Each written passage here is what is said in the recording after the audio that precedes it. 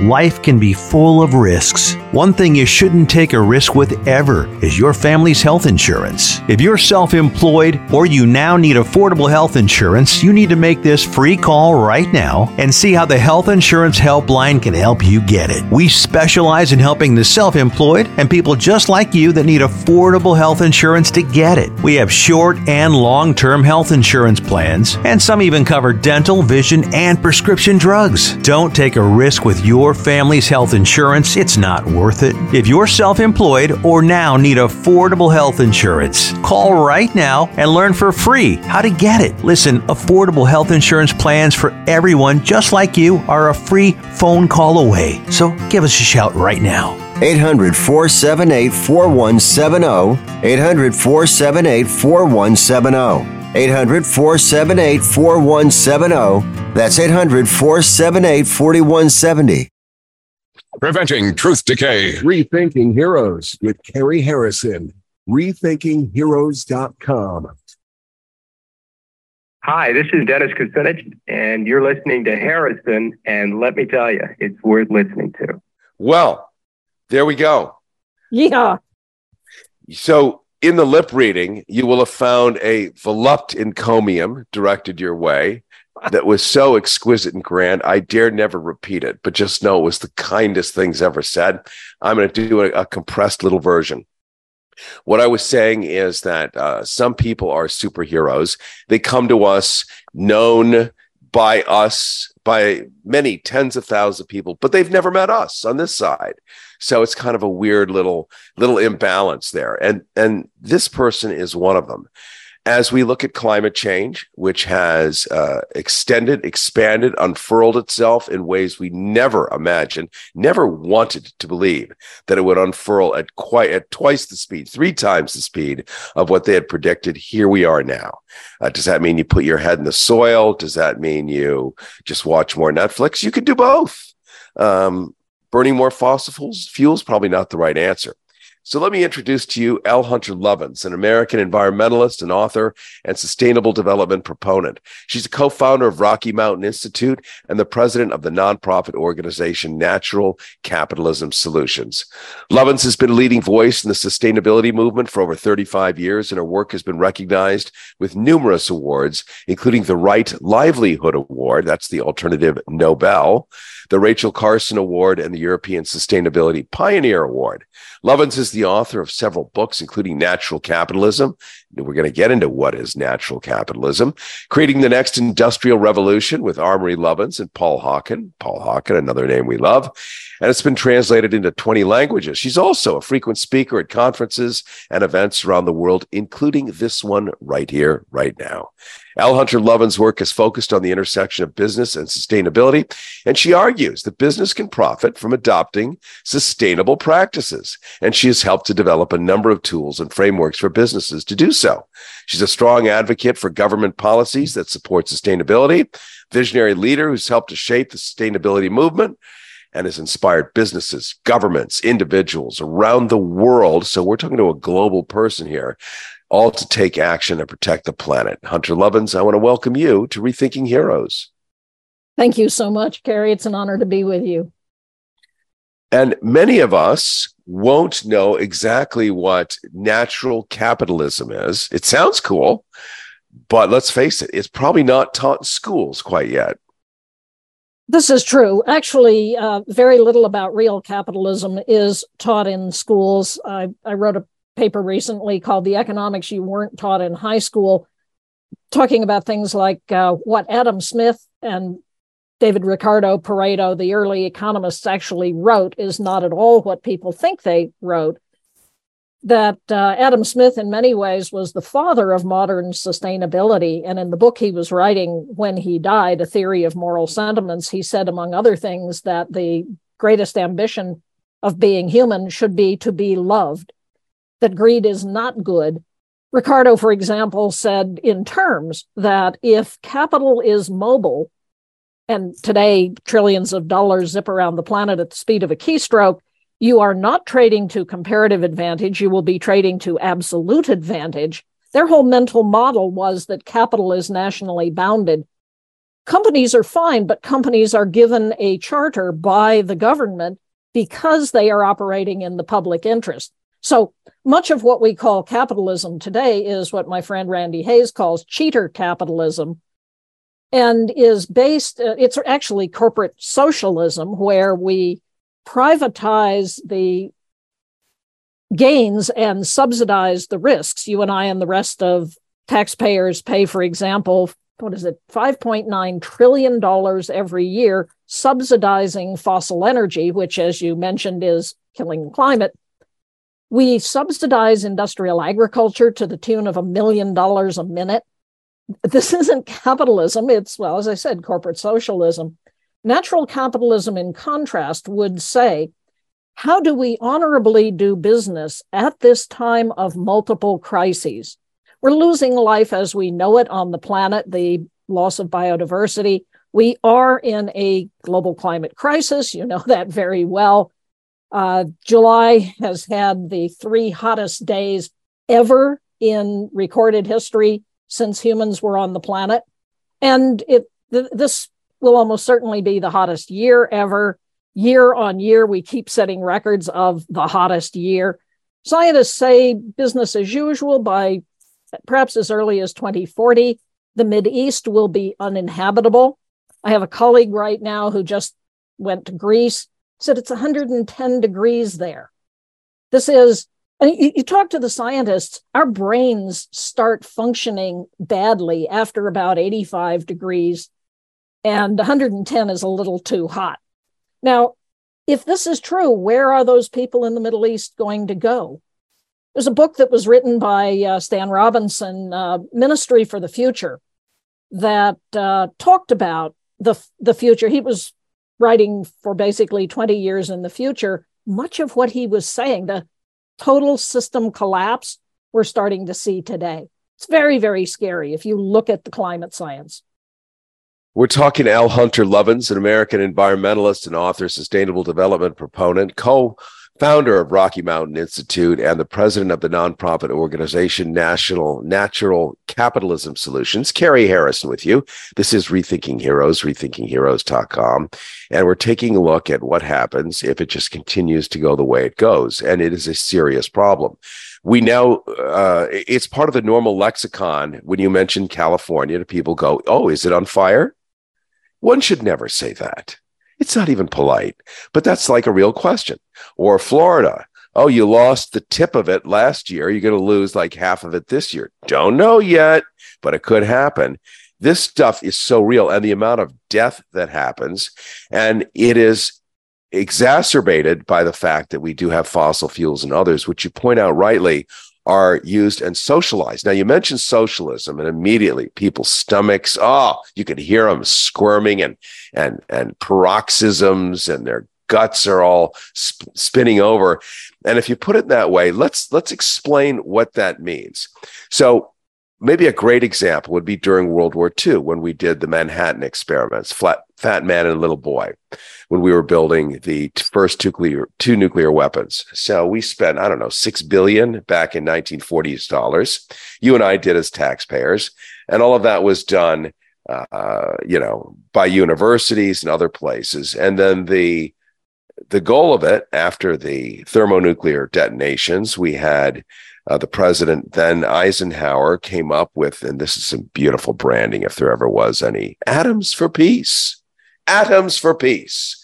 And we had flying cars, the nuclear engines. Good luck getting that thing off the ground, and all the rest of it, to make it feel like, well, this is like really good. It's like good for you.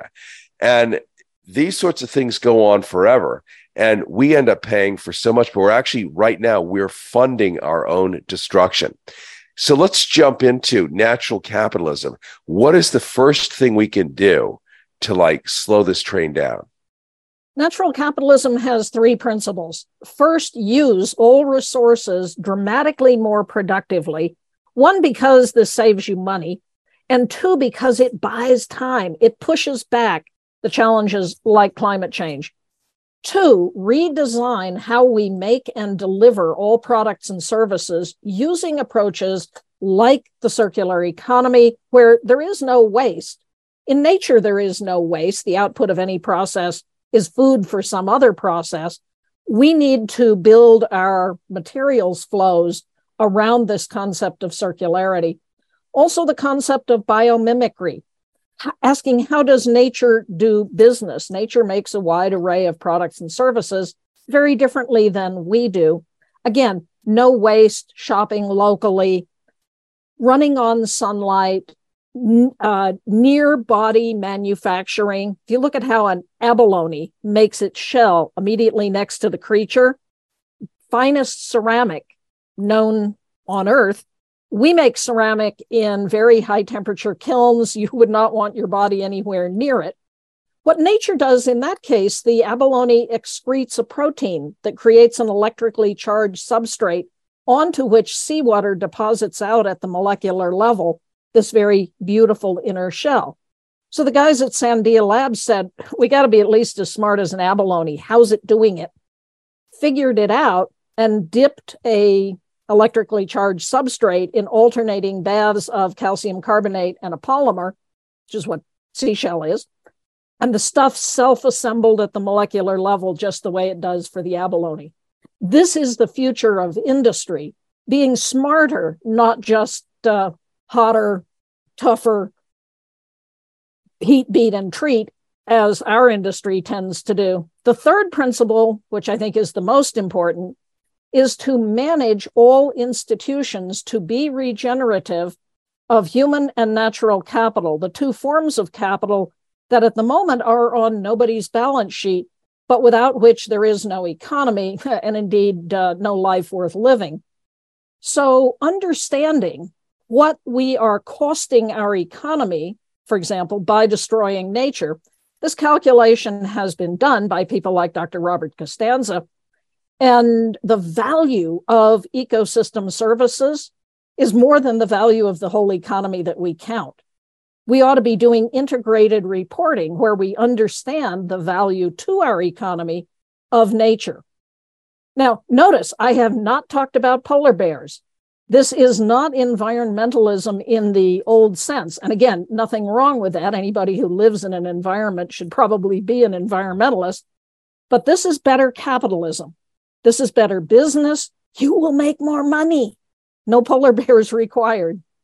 Yeah, it's interesting you say that, L. Hunter Lovins, because we're really also talking about technology. We've all talked ad nauseum about AI. It is still yet to be revealed where it's going to even go, how it's going to manifest. But that is definitely part of this. So we have technology, we have sustainability. What are your thoughts on the role of technology in, say, sustainability, seeing as people listening who are going to be hearing this on a streaming platform versus on through a radio antenna are going to be much younger? And so they're going to be thinking about, well, technology and what can they do as younger people? Technology is the answer, but what was the question? It is a very important tool in our tool belt. Among other things, I'm a teacher. I'm professor of sustainable management at the Bard MBA in New York, also teach at Fordham and a few other places. And when ChatGPT came out, I said, all right, I'm not going to assign writing essays. How am I going to do this?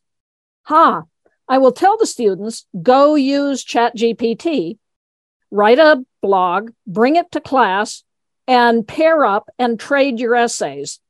Edit each other's essay. That way, I get to see real time that they are engaging with the thinking, with the logic, which was why I wanted them to write a piece in the first place. But at the same time, they're learning to use a tool that we're all going to use. It's like when hand calculators came out. Nobody does long division by hand anymore. You use a calculator. It's a tool. So much of the technology that we have around us is fabulous. It has lifted humanity out of brutal misery. And it also, used badly, is literally threatening all of survival on this planet. Climate change left unchecked will end the human experiment. It's like George Carlin said, save the earth will be fine. It's people who are in trouble and all the rest of life. Now we know, again, using technology, how to solve the climate crisis. If we end emissions using, one, everything more efficiently, but two, renewable energy. I have a 5 kilowatt solar system on my ranch. I drive a Leaf, a little electric car. The solar charges the Leaf.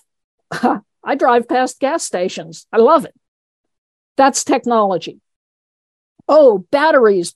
Batteries take mining. Well, the way we do them now, but sodium batteries, for example, are much more efficient, much more effective than lithium-ion batteries. I worked with a little battery company out in California called Simplify Power, makes batteries with lithium-ion ferrophosphate. You know, you hold your phone up to your ear, it gets hot. The hot is the cobalt in the lithium-ion battery. This is why Teslas occasionally catch fire. Make the battery with different chemistry, you get a better battery and no risk of fire. So all of these technologies have trade-offs. They all have costs. All of us being here has impact. The challenge to us is to lower our impact as much as we can, and then strive in everything we do to be regenerative. Again, this is what nature does. Nature creates conditions conducive to life, in the words of the great biomimic Janine Benyus. If any of you want to see more about this, go Google Janine Benyus. You'll get a lot of her videos of what this is all about. It is incredibly exciting technology. As I said, it's the future of industry, and it will enable all of us to live more lightly on the planet, to be better stewards of this beautiful little blue marble that we have been gifted, and to learn how to build thriving lives, happier lives, with greater well-being. Carrie Harrison with you. This is L. Hunter Lovins with us, an American environmentalist, an author, sustainable development proponent. She is the co-founder of Rocky Mountain Institute and the president of the nonprofit organization Natural Capitalism Solutions, written multiple books, and is featured all over the world, gives lectures all over Earth. And, you know, it occurs to me, Hunter Lovins, that the humans are really kind of extraordinary. So nature finds ways to do stuff. Nature gave division of labor in bees. They didn't vote for it, but they've got it, division of labor. And with that, they can do amazing things. Humans are like the only ones else who have division of labor. And so we can do extraordinary things. It's now just about refocusing that division of labor and doing something better. And I don't think most companies would be allergic to the fact that their profits can go up if they do the right thing. Can you give some examples of companies that have benefited from natural capitalism? Sure. Perhaps the most famous one is Interface Carpets. And in many ways, the principles of natural capitalism co-evolved with our working with the visionary CEO, Ray Anderson. In about 1995, Ray he ran a carpet company. He bought a carpet company out of Europe. The employees said, "What's your environmental policy?" Ray said, "Do we have one? Quick, somebody get me a book on the environment." His head of HR gave him Paul Hawkins' book, Ecology of Commerce. Ray read it the night before he was to give the speech to his new employees and described the experience as a spear in his chest. He wept to realize there was nothing sustainable about his company. And he said, "We are going to be the first company of the next industrial revolution." Gave the speech the next day, wowed all the employees, called Paul and said, "Are there any others like you out there?" Paul called a bunch of us. Ray built what he called his dream team and set about trying to make Interface sustainable. I was sitting with Ray in 2001. He was bothered. He said, "This isn't why I did all of this, but everything I'm doing for sustainability is enhancing shareholder value." I said, "Oh, that's interesting. I mean, that should be true. You use resources more efficiently.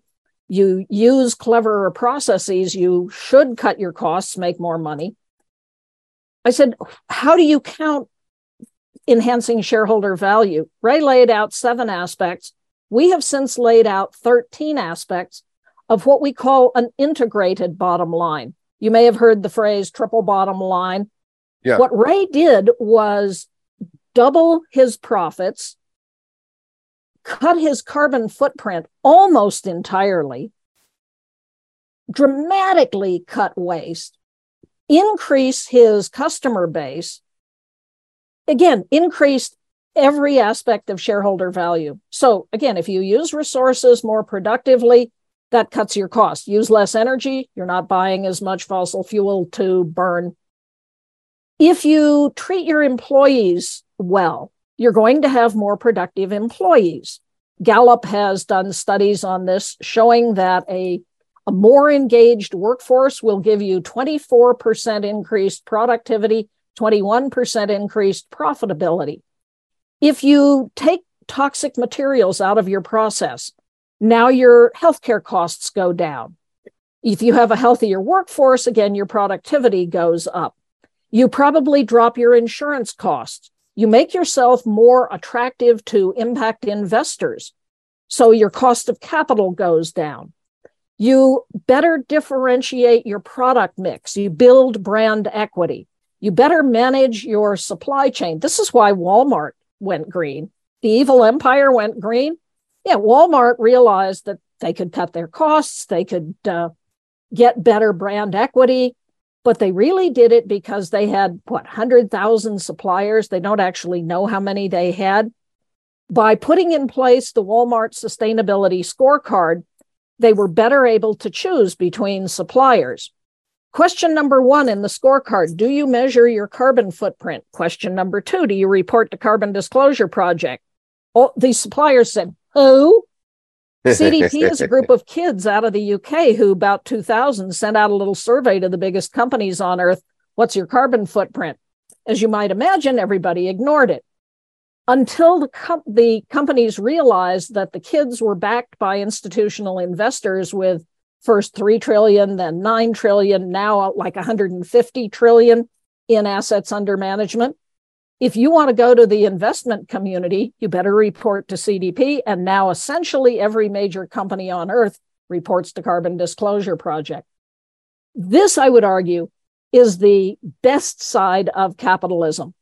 It is NGO, nonprofit entrepreneurialism, CDP, working with a company like Walmart, getting all of their suppliers to start disclosing what their carbon footprint is. Because when you disclose, you start to pay attention. CDP showed that the leaders in measuring and managing their carbon footprint had 18% higher return on investment, 67% higher ROI than the companies that said, we don't care, we're not going to play. Again, no polar bears required. This is just better business. And these are statistics then, when freely shared. Finding a way to get them out there to share them is yet another challenge. But when freely shared, who would not get wildly excited? Talk about your margins going up. Some Republican Congress people who, and attorneys general, 19 of whom are attorneys general in 19 southern states, said we are going to ban companies taking what's now called ESG, environment, social, good governance, considerations in deciding where to invest. This, I would argue, is the essence of communism, of the state telling companies how you can invest. I tend to agree with you. It is completely un-American, and you should be able to have the right to self-determination. And if you can make more money doing the right thing, well, bless you. Good on you. Yeah, good on you. Well, this has been fascinating. I wish we had more time. Where could people go to learn more about you, Hunter Lovins? They can Google me. Natural Capitalism Solutions has a website, www.natcapsolutions.org, NATCAP solutions.org. They can get my most recent book, which is up behind me, A Finer Future, Creating an Economy in Service to Life.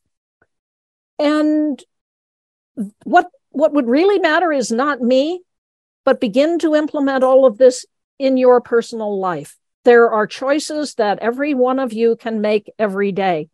For example, I said half the solution to the climate crisis is renewable energy. The other half of the solution is regenerative agriculture, which takes carbon out of the air, puts it back in the soil. You vote 3 times a day for what kind of a future you want when you eat. What do you eat? If you eat, for example, good grass-fed beef, you are voting for a finer future. If you eat genetically modified crops, you're putting you and your children at risk.